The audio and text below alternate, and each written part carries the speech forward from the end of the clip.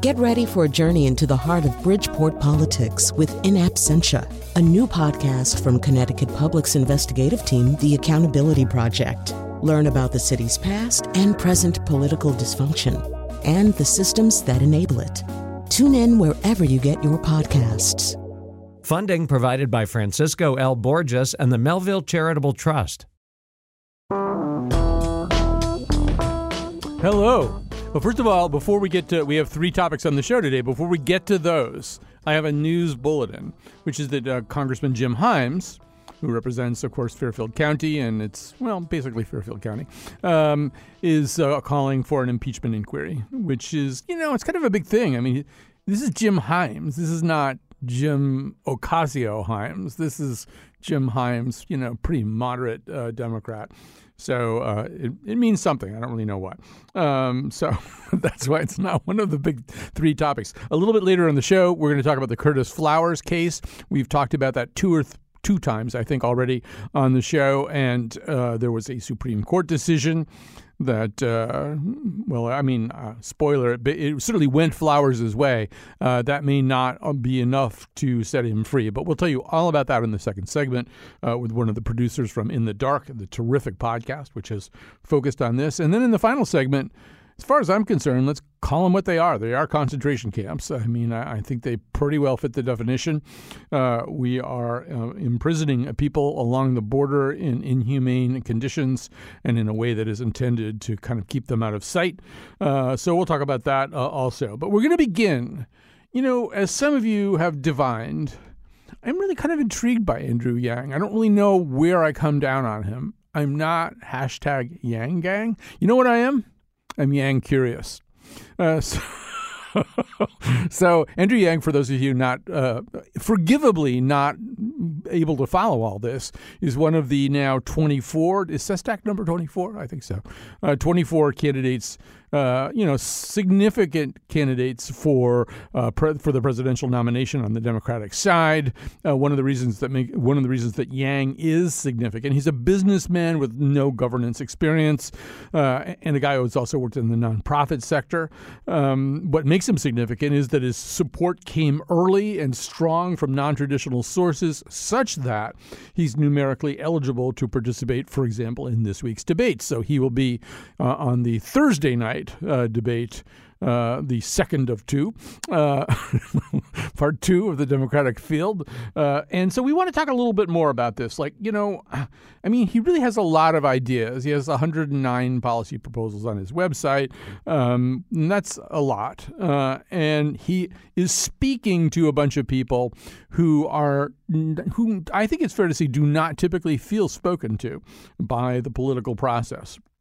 And they fall all over the political spectrum and the ideological spectrum and the demographic spectrum, although I think it's also fair to say that most of Yang's fans and supporters are pretty young. Joining us to say all of this and much more on a far better informed basis than I just did is Will Sommer, a tech reporter for the Daily Beast. And right away, there's sort of a giveaway that I'm interviewing a tech reporter about a political candidate.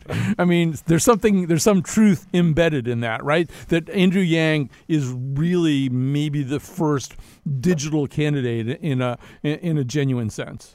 Yeah, I mean, Andrew Yang is really sort of an internet phenomena. This is a guy who basically came out of nowhere, had very little name recognition, and this week he's going to be on the Democratic debate stage, thanks in large part to all of his internet fans who donated and put him over the threshold. So how did he do that? I mean, look, a lot of people could think about getting on the internet and trying to make a name for themselves. What kind of game theory did he bring to this that was different? So it's a couple things. He has a very sort of eye-catching proposal, which is his universal basic income, in which everyone in the country would get $1,000 a month. So, I mean, that's kind of the first thing he does. And then, he went on a lot of podcasts, a lot of radio shows that are popular with young people, whether that's The Breakfast Club in New York, which is kind of a hip-hop show, or the Joe Rogan podcast, which is a hugely popular podcast with young men particularly.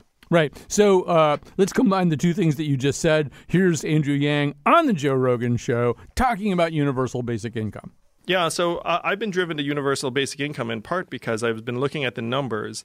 The 5 most common jobs in the United States right now are administrative and clerical work, retail and sales, food service and food prep, truck driving and transportation and manufacturing. Those 5 jobs comprise about half of all American jobs. Only 32% of Americans graduate from college. So the average American is a high school grad doing one of these 5 jobs. And if you look at it, technology is already doing a number on each of these jobs. Like the first, administrative and clerical, includes call center workers, and AI is in the process of taking over that job. Retail and sales, 30% of malls are closing in the next 4 years. So the danger here is to think of it as artificial intelligence is coming. It's actually already eating up the most common jobs in our economy, and it's driving Americans into distress in various ways in the numbers. You know, Will, it seems to me that if there's one of the many things that distinguishes Yang, and I think in a kind of a positive sense, and it's something that I've heard young people respond to, is that for the most part, candidates talk about what's going on right now and a little bit about what happened in the past, and they may cock a little bit of an eye towards the future, but not much. Yang really is talking a lot about the future. He's got some ideas about how to solve the problems right in front of us, but he's also, particularly as he starts talking about artificial intelligence, automation, robot overlords, he's also talking about the future in a way that you don't hear candidates do that much. Right, exactly. I mean, he's talking about, 20 years from now when we're looking at, say, self-driving trucks, putting all the truck drivers in the country out of business, and then all the people who depend on those jobs. So, I mean, he's saying, how are we going to grapple with these problems that are decades in the future?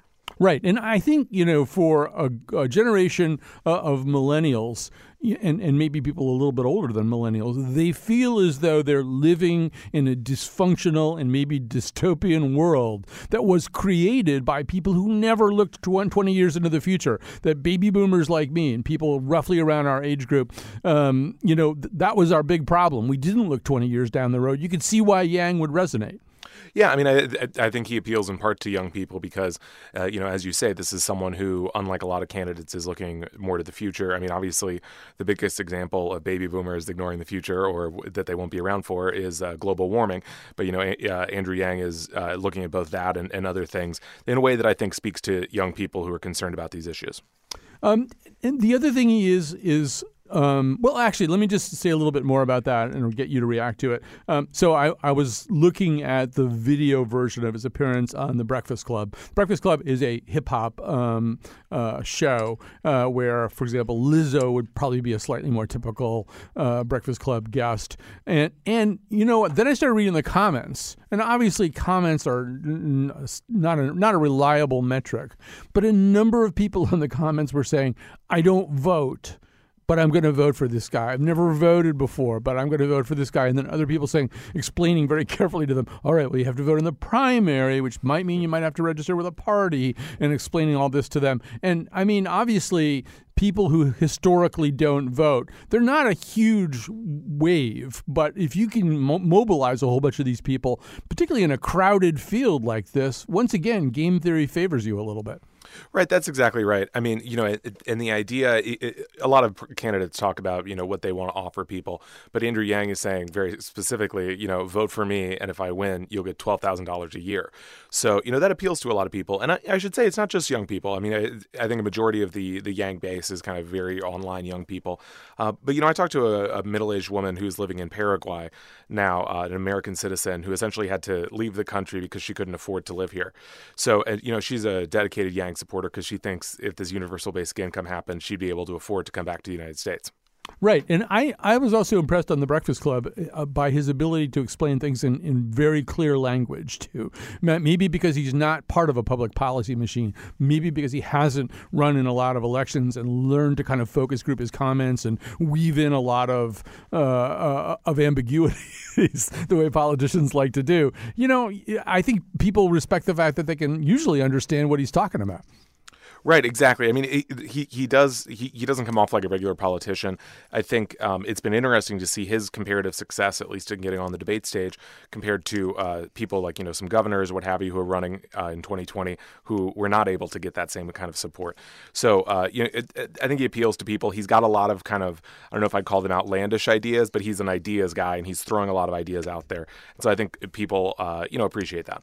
I will say that although I've been very intrigued by Andrew Yang, and I sort of have this little sort of, Billboard Hot 3 that I juggle around, but it's mostly Warren, Harris. And then I'm putting Yang in there as just kind of a wild card. But as you say, the outlandish ideas can be a bit of a problem. And having done a show about the anti-circumcision movement and having met in the course of doing and in the aftermath of doing the anti-circumcision show that we did, having met some of the worst people I've ever met in my life, like really dreadful, horrible people that you never want to encounter on the internet or anywhere else again for the rest of your life, it didn't make me happy. Like, why is that even an issue? Why is that a presidential issue? It just didn't seem like something he should be getting into. Right. So, I mean, this kind of came out when Yang was, I would say, less polished than he is now in terms of his campaign. I had noticed that he had sort of tweeted a reply to someone saying he was against circumcision. And I thought, that's kind of a weird thing for a presidential candidate to weigh in on. So I talked to his campaign, and then they said, well, he's against mandatory circumcision. And I was like, well, that's not really an issue in the country, So then they just had him call me up and talk about it, which, again, I mean, talk about an outlandish thing for a campaign to do. Just say, okay, talk to the candidate about circumcision. Mm-hmm. But, I think that's an example of him kind of blundering into something. He's just kind of spouting off his ideas all the time. And for the most part, they're about infrastructure or universal basic income. In this case, he has some thoughts on circumcision that I think did not really work to his benefit. No, but that thing that you describe, it really is kind of interesting. I mean, that the solution to the candidate having maybe made a gaffe was to have the candidate talk in an unscripted way to you. I mean, I was just over the weekend, I was in New York. I was with a lot of people from the New York Times. And as you probably know, they did this little video series where the candidates all answered kind of, non-traditional questions about themselves. And they talked to all of the candidates except Biden, who wouldn't do it. And I'm convinced that Biden didn't do it because that's not his campaign staff's solution to Biden, to let him talk unscripted about something they've never heard him talk about. So it's kind of interesting that with Yang, they think, all right, well, he's good at explaining himself. Let him talk to Will. Right, exactly. I mean, again, it's just sort of another example of this untraditional campaign they're running. Right. So he does need to, I think, maybe clear that up even more, or maybe even in more context. So another thing that he's struggling with right now is I think support he never asked for, but he is kind of popular on the Pepe the Frog meme spewing alt-right, at least among some sectors of that. Can you kind of help us understand how or why that would be happening? Right. So these are alt-right people, typically white supremacists, who operate on various internet sites. 4chan, which is this kind of very chaotic, anarchic internet forum, would be the main one. So these are the people who, as you say, Pepe the Frog, they were big Trump fans in 2016. Now, some of them are fed up. They think Trump, he didn't get the wall. He didn't do all the stuff they wanted. So they're saying, well, if I'm not going to get that anyway, I might as well support Andrew Yang and get my money, or as they call them, Yang bucks. So, I mean, obviously there were moments during the 2015-2016 campaign where Donald Trump was asked about support that he was getting from very unsavory elements of the far right, and he often did not satisfactorily respond to that. Has Yang come up with a reasonable response to that kind of support? Yeah, I mean, his campaign has come out very explicitly many times and said essentially they want nothing to do with these racist groups. So that's certainly to his credit. At the same time, that doesn't seem to have deterred many of them. They are still making Andrew Yang memes and stuff like that.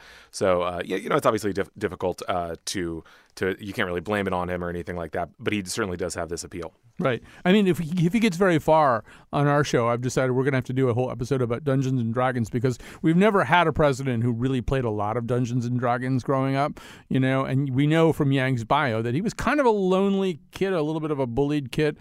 So he did. I mean, he really is. He would be the nerdiest president ever, I would say. Yeah. I mean, I didn't realize he was a Dungeons and Dragons fan. Yeah. That's very interesting.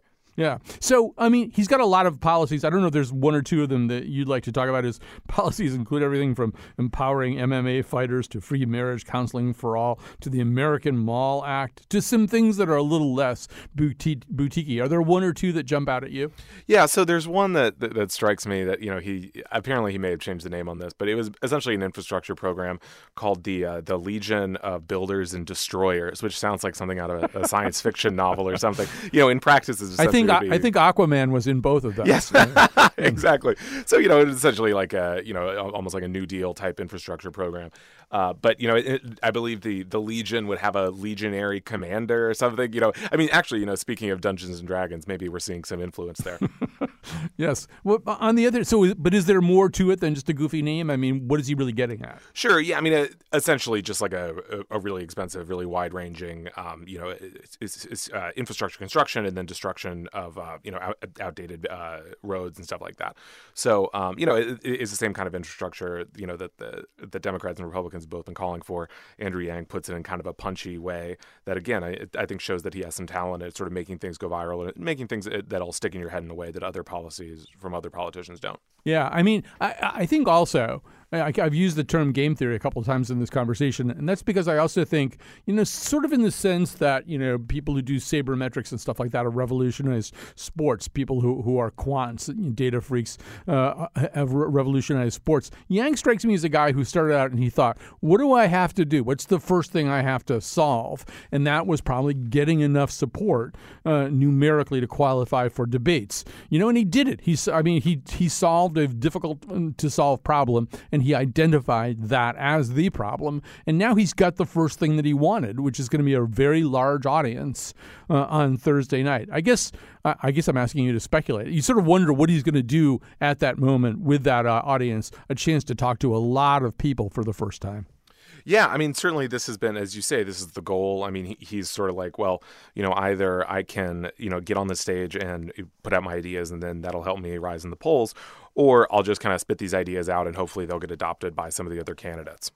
All right. So Thursday night will be, Wednesday and Thursday night will be very, very interesting. And we thank very much Will Sommer, tech reporter for the Daily Beast. Thanks for doing this, man. Hey, thanks for having me. Okay. All right. I called him man. I'm not supposed to do that. I really have made it. There's a certain person on public radio who calls people man.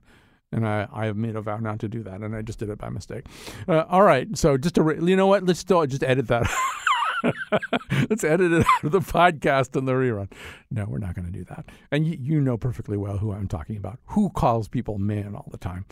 It shouldn't be me. All right, we're going to take a break. We're going to come back. We're going to talk, get in a more serious mood because this is one of the most outrageous criminal cases that I've seen in my lifetime.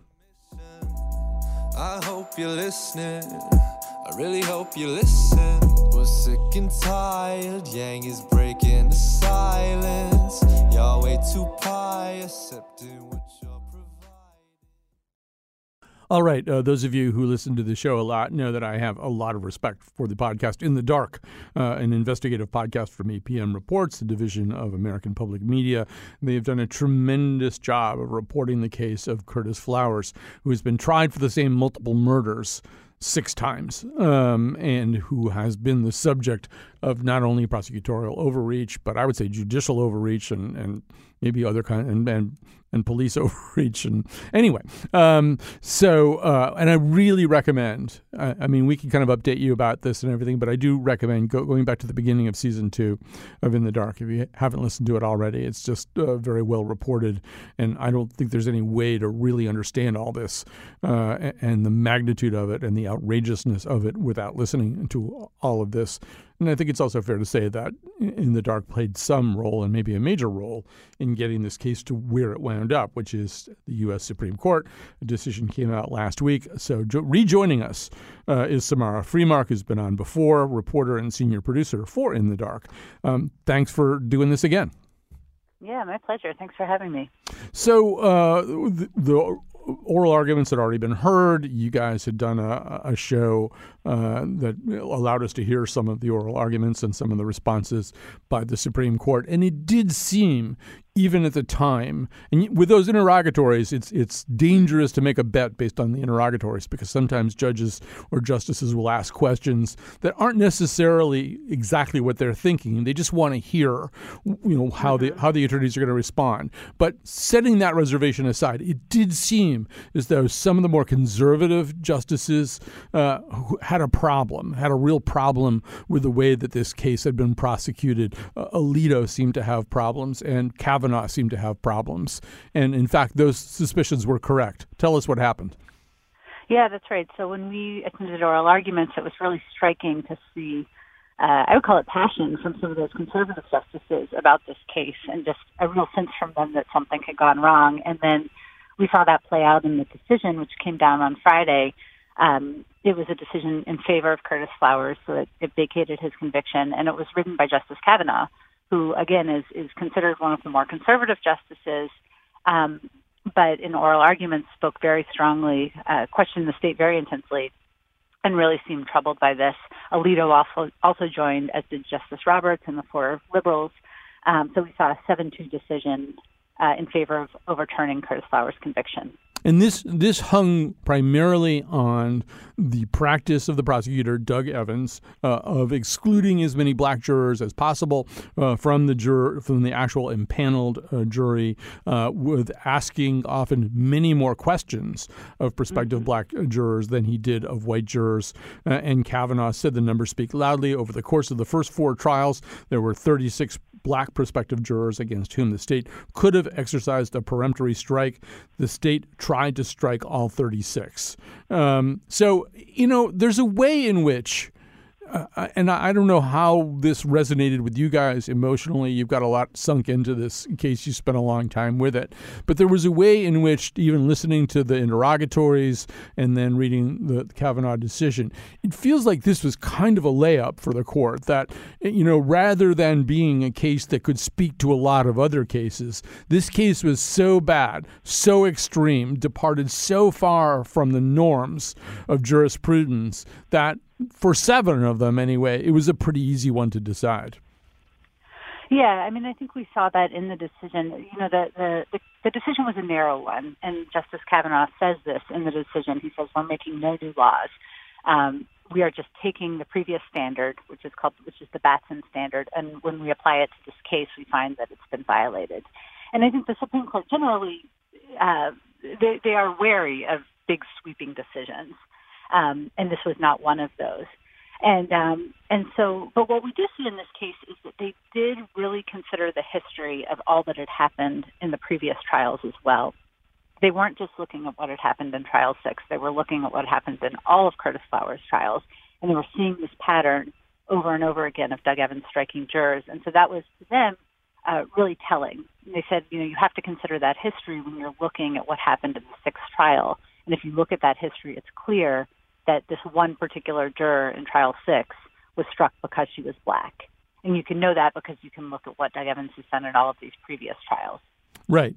So you are the In the Dark team made a point of being with the father of Curtis Flowers, Archie Flowers, at the time the decision was handed down. Let's hear a little bit of that from In the Dark. Hey, what you got going on? Yeah, well, it's probably all over town by now. So how you feeling, man? You said your prayer? You said your prayer there, Bone?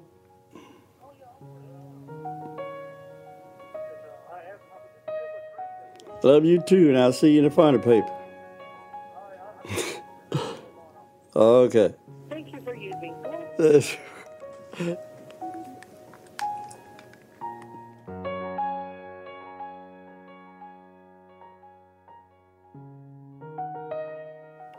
How do you sound?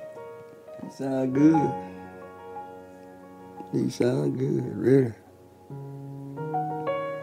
What you heard him talk, he sounded like he was happy. No, he was really. He sure was. I know he was happy because when I go visit him, he didn't have no joy like that.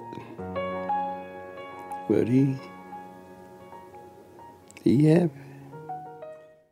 All right, so that's, I should have said at the beginning, that's Archie Flowers talking to his son, Curtis Flowers, on the phone from prison, where Curtis Flowers has been for how many years, Samara Freemark? How long has Curtis Flowers been in? He's been locked up since 1997, since January of 97, so more than 20 years. And he's been on death row for much of that time. And for those of you who listen to the podcast, all of these people, I think, become larger characters. So we know Archie Flowers pretty well at this point. On the other hand, although this is a pretty big victory, a 7-2 decision, and we'll come back to the 2 in just a second, it all it really could occasion and may occasion, particularly because the prosecutor, Doug Evans, really is kind of a law unto himself in this part of the world, all it may occasion is a seventh trial, right?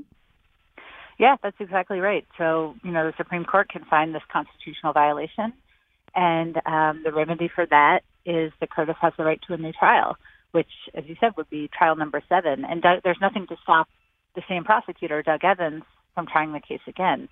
And I think at this point, over the course of these 6 trials, Doug Evans has been found to have violated Batson by 3 different courts. So the trial court has found it, the state Supreme Court has found it, and now the U.S. Supreme Court has found it. And despite that, there's no law that would say that he can't try this case again, which I think is a little bit shocking. It's shocking to me that you could keep getting caught breaking the law essentially over and over again, and yet there is no rule that's going to take you off the case.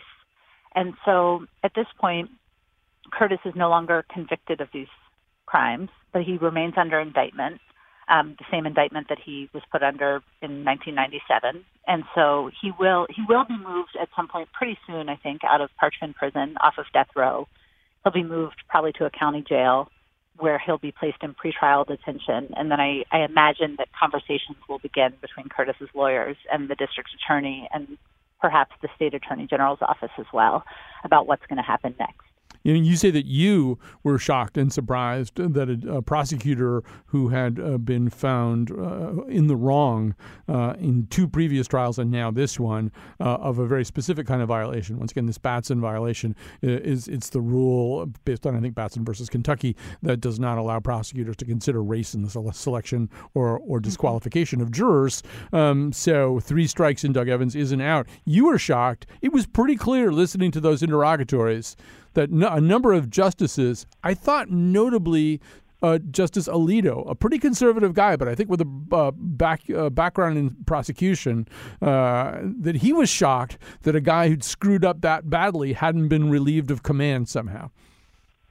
Absolutely, yeah. We saw that in oral arguments. Justice Alito, a very conservative justice, in criminal justice cases in particular in many situations, but he was incredulous, I would say, at this fact that the county attorney or the district attorney could continue to try this case. I think Alito, I believe, was a federal prosecutor, and this probably wouldn't happen in the federal system because your boss would probably take you off the case at a certain point. But Doug Evans doesn't have a boss. There's no one to take him off the case. And so, yeah, we saw Alito being pretty surprised by this, and I think probably that's part of why he joined in the majority in this. Alito hadn't wanted the court to take this case in the first place. He had opposed the granting of cert.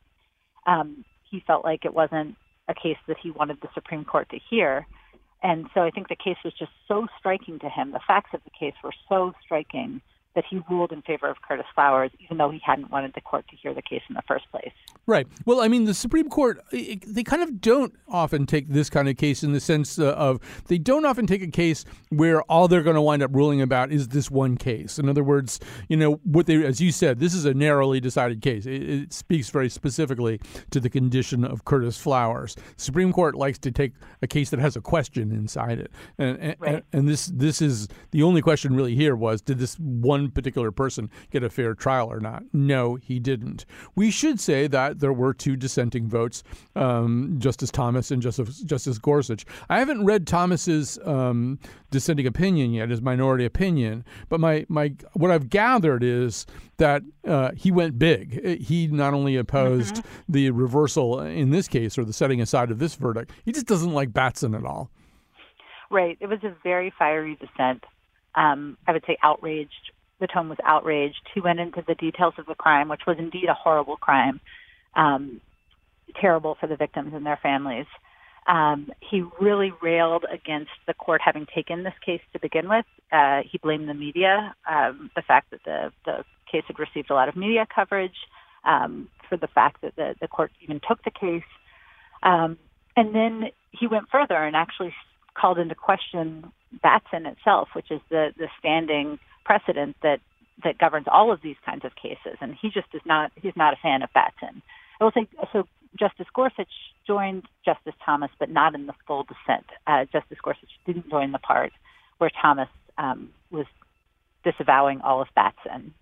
I'm going to offer a little bit of speculation. I won't even ask you to react to this, but when I was listening to all of this and reading about all this, one place my thoughts went were, this is such an egregious case. It is such a deep violation of the standards of law.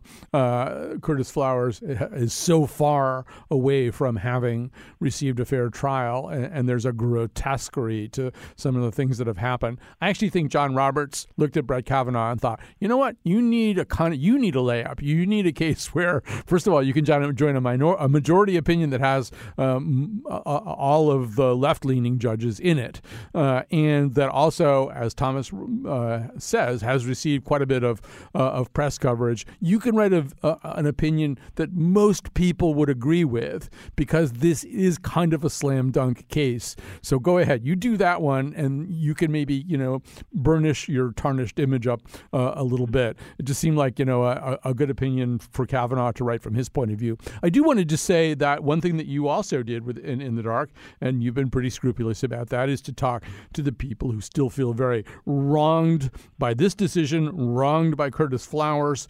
So let's hear from your conversation with Mary Catherine Briscoe, a mother of Carmen Rigby, one of the people murdered at the Tardy Furniture location. No. He's done his part, I think. He's done what he could. And this, I know, is about wearing him out, too. But it's terrible. I just don't want to think about going through it again. I don't know why they just keep on and on with it. I don't understand that. Because we was trying to forget everything and settle down the rest of our lives.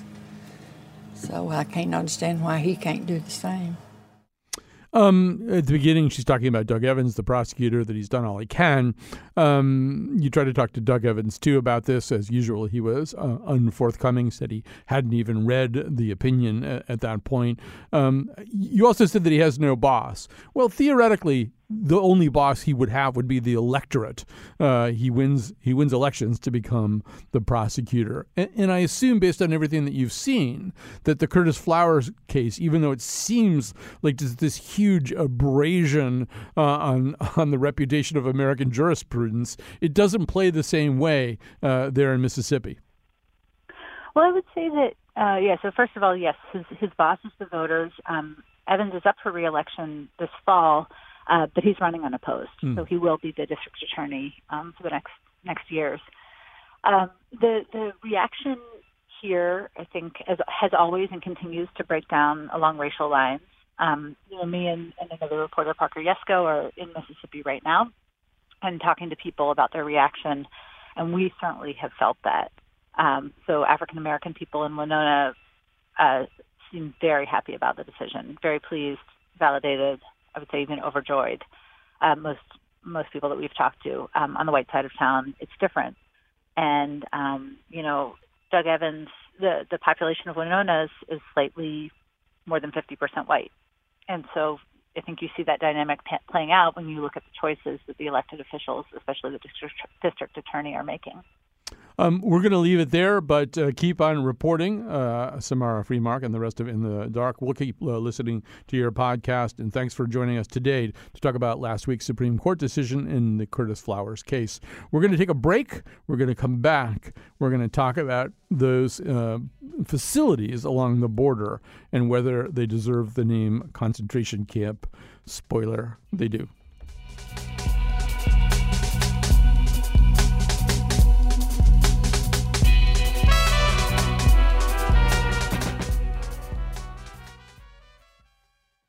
I'm going to say something counterintuitive, at least for those of you who are listening at 1 o'clock, listening live at 1 o'clock. Kyone Wolf isn't here today. The reason that's counterintuitive is you just heard her voice if you're listening live. She's not here right now, so she's not here to read the credits. So I will say the credits. This show is produced by Betsy Kaplan, who most often does produce our Monday Scramble. She's our senior producer. Jonathan McPants is sitting where Wolfie usually sits. He's on the board today, and I can't really see in the dark. Is that Jesse who's in there? Who's Jesse? Our excellent intern Jesse is there working phones for us. And I don't know who played the part of Bill Curry. I didn't think that through very carefully. Well, it could be.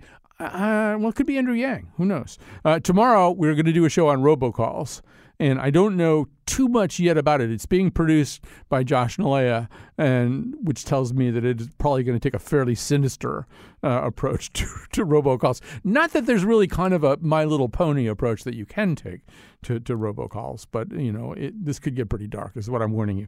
All right, so here we go with our final segment, and one of the things that was clear in the dialogue of this weekend, whether you're watching Sunday morning news talk shows or just paying attention to social media, is opinion is starting to coalesce around this problem of these detention facilities at the border, and the term concentration camp is starting to be used to describe them, and I think one of the things that drove this, not only the visual details that we're starting to get from those concentration camps or from those detention centers, and believe me, the government is trying to keep those to a minimum, the number of times we see sites from there. But oddly enough, a court exchange. So the Justice Department lawyer Sarah Fabian appeared before 3 Ninth Circuit Court judges, and they were basically questioning her about whether these facilities could ever rise to the level of safe and sanitary facilities.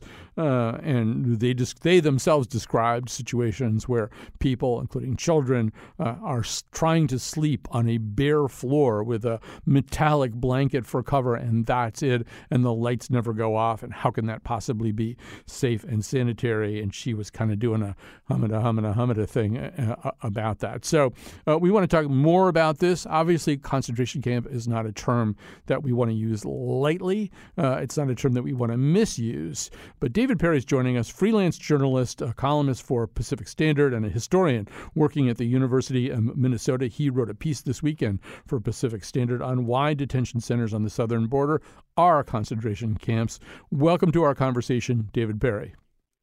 Oh, and I should probably actually make sure that David Perry is up on the board. See, this is the kind of thing that happens.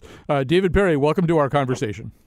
Thank you so much for having me. So, this isn't a term. I think for a lot of people, concentration camp has only one context, and that is the Holocaust. Now, one of the things that you did in researching this piece is even find a book where somebody's written the history of concentration camps, and it is a term that could be used applicably well before the 1930s and 1940s. That's right. I think there are two things going on. I think there are lots of people. So I want everyone to know I'm Jewish and a historian, and that's really where I come from as I talk about this. I think there are definitely a lot of people who deliberately want to evoke the Holocaust, and that's a good discussion. I think that's not inappropriate, though it's complicated. But what I really want to say beyond that, and lots of people have written about why it's relevant to talk about the Holocaust, and many of them, like me, Jewish, and I think that's really an important conversation, and I'm happy to talk about it.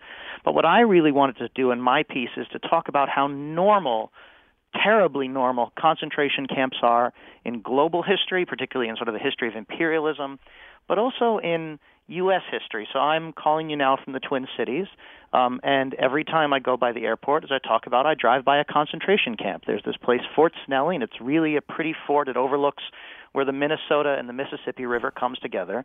And during the Dakota War in the 1860s, it was used as a prison camp in an extrajudicial way to take families and concentrate them there and try to use that installation as part of a tool to destroy their culture, to get them out of this land, to turn that land over to white settlers. It is clearly part of it. It is clearly a concentration camp, just as it was used in South Africa and Cuba and the Philippines later that century and continuing for decades afterwards. Concentration camps are a normal part of our history. Now, I think it's fair to ask what makes a concentration camp a concentration camp. Why isn't it a detention center? Why isn't it some kind of other way of segregating a group of people, either pre-trial or pre-deportation? Well, Andrea Pitzer, who I've talked about and who has been working on this issue for a long time, talks about the detention of civilians without trial based on group identity, and that's sort of the core definition for her that changes sort of from a refugee camp or a prison camp to something she wants to talk about, a concentration camp, where you identify a group, you detain them en masse without trial.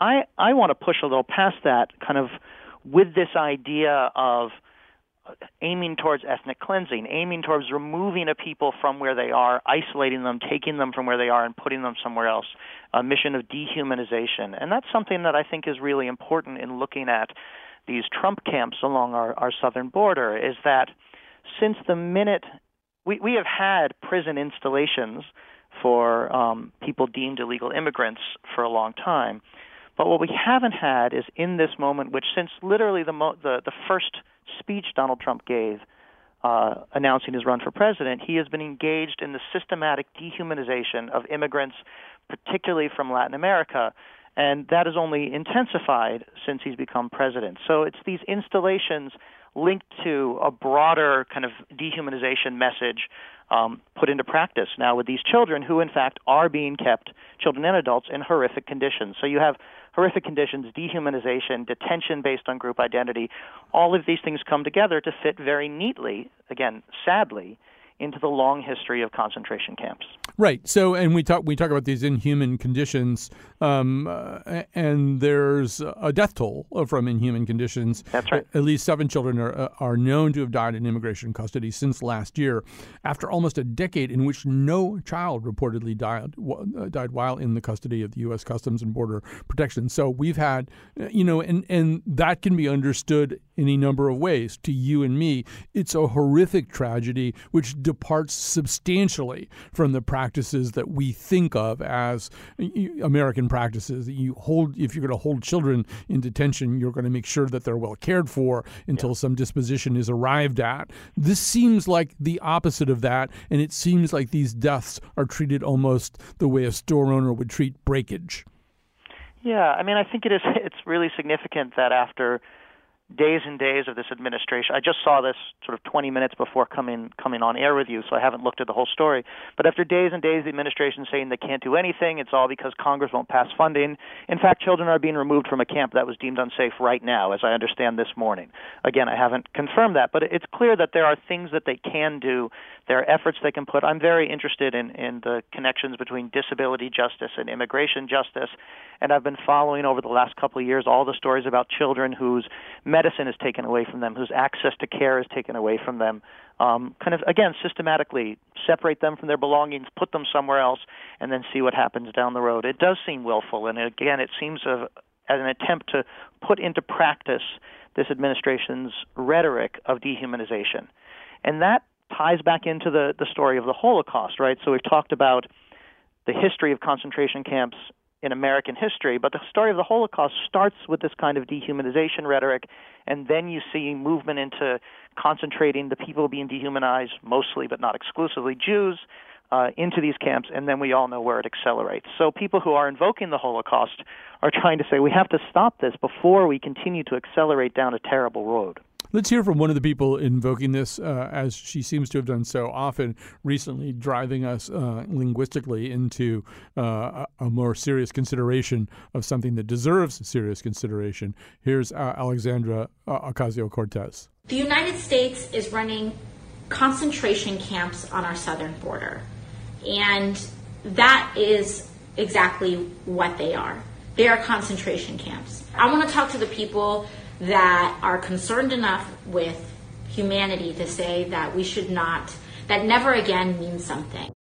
Now, one of the ways that there was blowback against that was that she didn't have the right to use that term. She wasn't from an ethnicity that had suffered from concentration camps. You are from an ethnicity that has suffered from concentration camps. How did you process her words?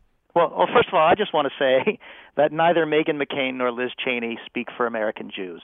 Yes. I really just want to say that a lot. And I'm getting very tired of people like them speaking on behalf of the Holocaust. There are a lot of Jews in America. We disagree. We argue. I like to say 2 Jews, 3 opinions. We don't need Liz Cheney jumping in there. But kind of more to the point, I do think we have to be very careful in loosely comparing everything that's bad to the Holocaust. And I do think that that's something we should do thoughtfully. That we also, though, can't say that the Holocaust can only be brought in as a comparison in situations that are exactly like the Holocaust, because that's not hopefully going to happen again. I think that Ocasio-Cortez, she's not Jewish, but she is a Latino woman who was looking at the dehumanization and incarceration, in some cases death, of Latin American immigrants. So, she has one kind of claim on escalating the situation rhetorically, and I have a different kind of claim as an American Jew. And I think that there's room to talk about where we use the Holocaust as a reference point. I do think, again, when you have years of systematic dehumanization followed by the creation of these camps and these terrible conditions, that it is not necessarily inappropriate to say never again is now, that this is the moment in which we can still act before things spiral so far out of control, before so many people die. That's not saying that either of us think it's going to turn into a death camp situation. I don't think it is.